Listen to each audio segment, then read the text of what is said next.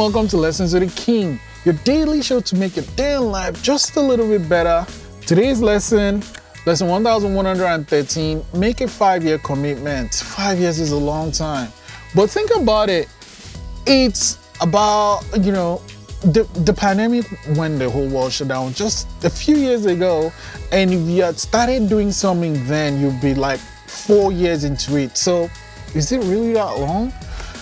When you want to do something that is important to you, really important to you, understand that it might take you 5 years to get to where you want to get to. So I'm like, okay, I want to make this film.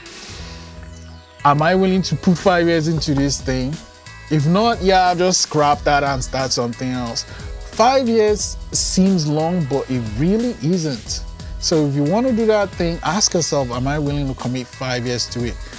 If the answer is yes, actually hold yourself responsible and see how much change and how much progress you're going to make in those 5 years. I guarantee you'll be shocked.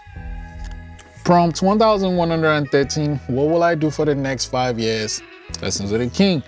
Lesson 1113, make a 5-year commitment. I'll see you tomorrow.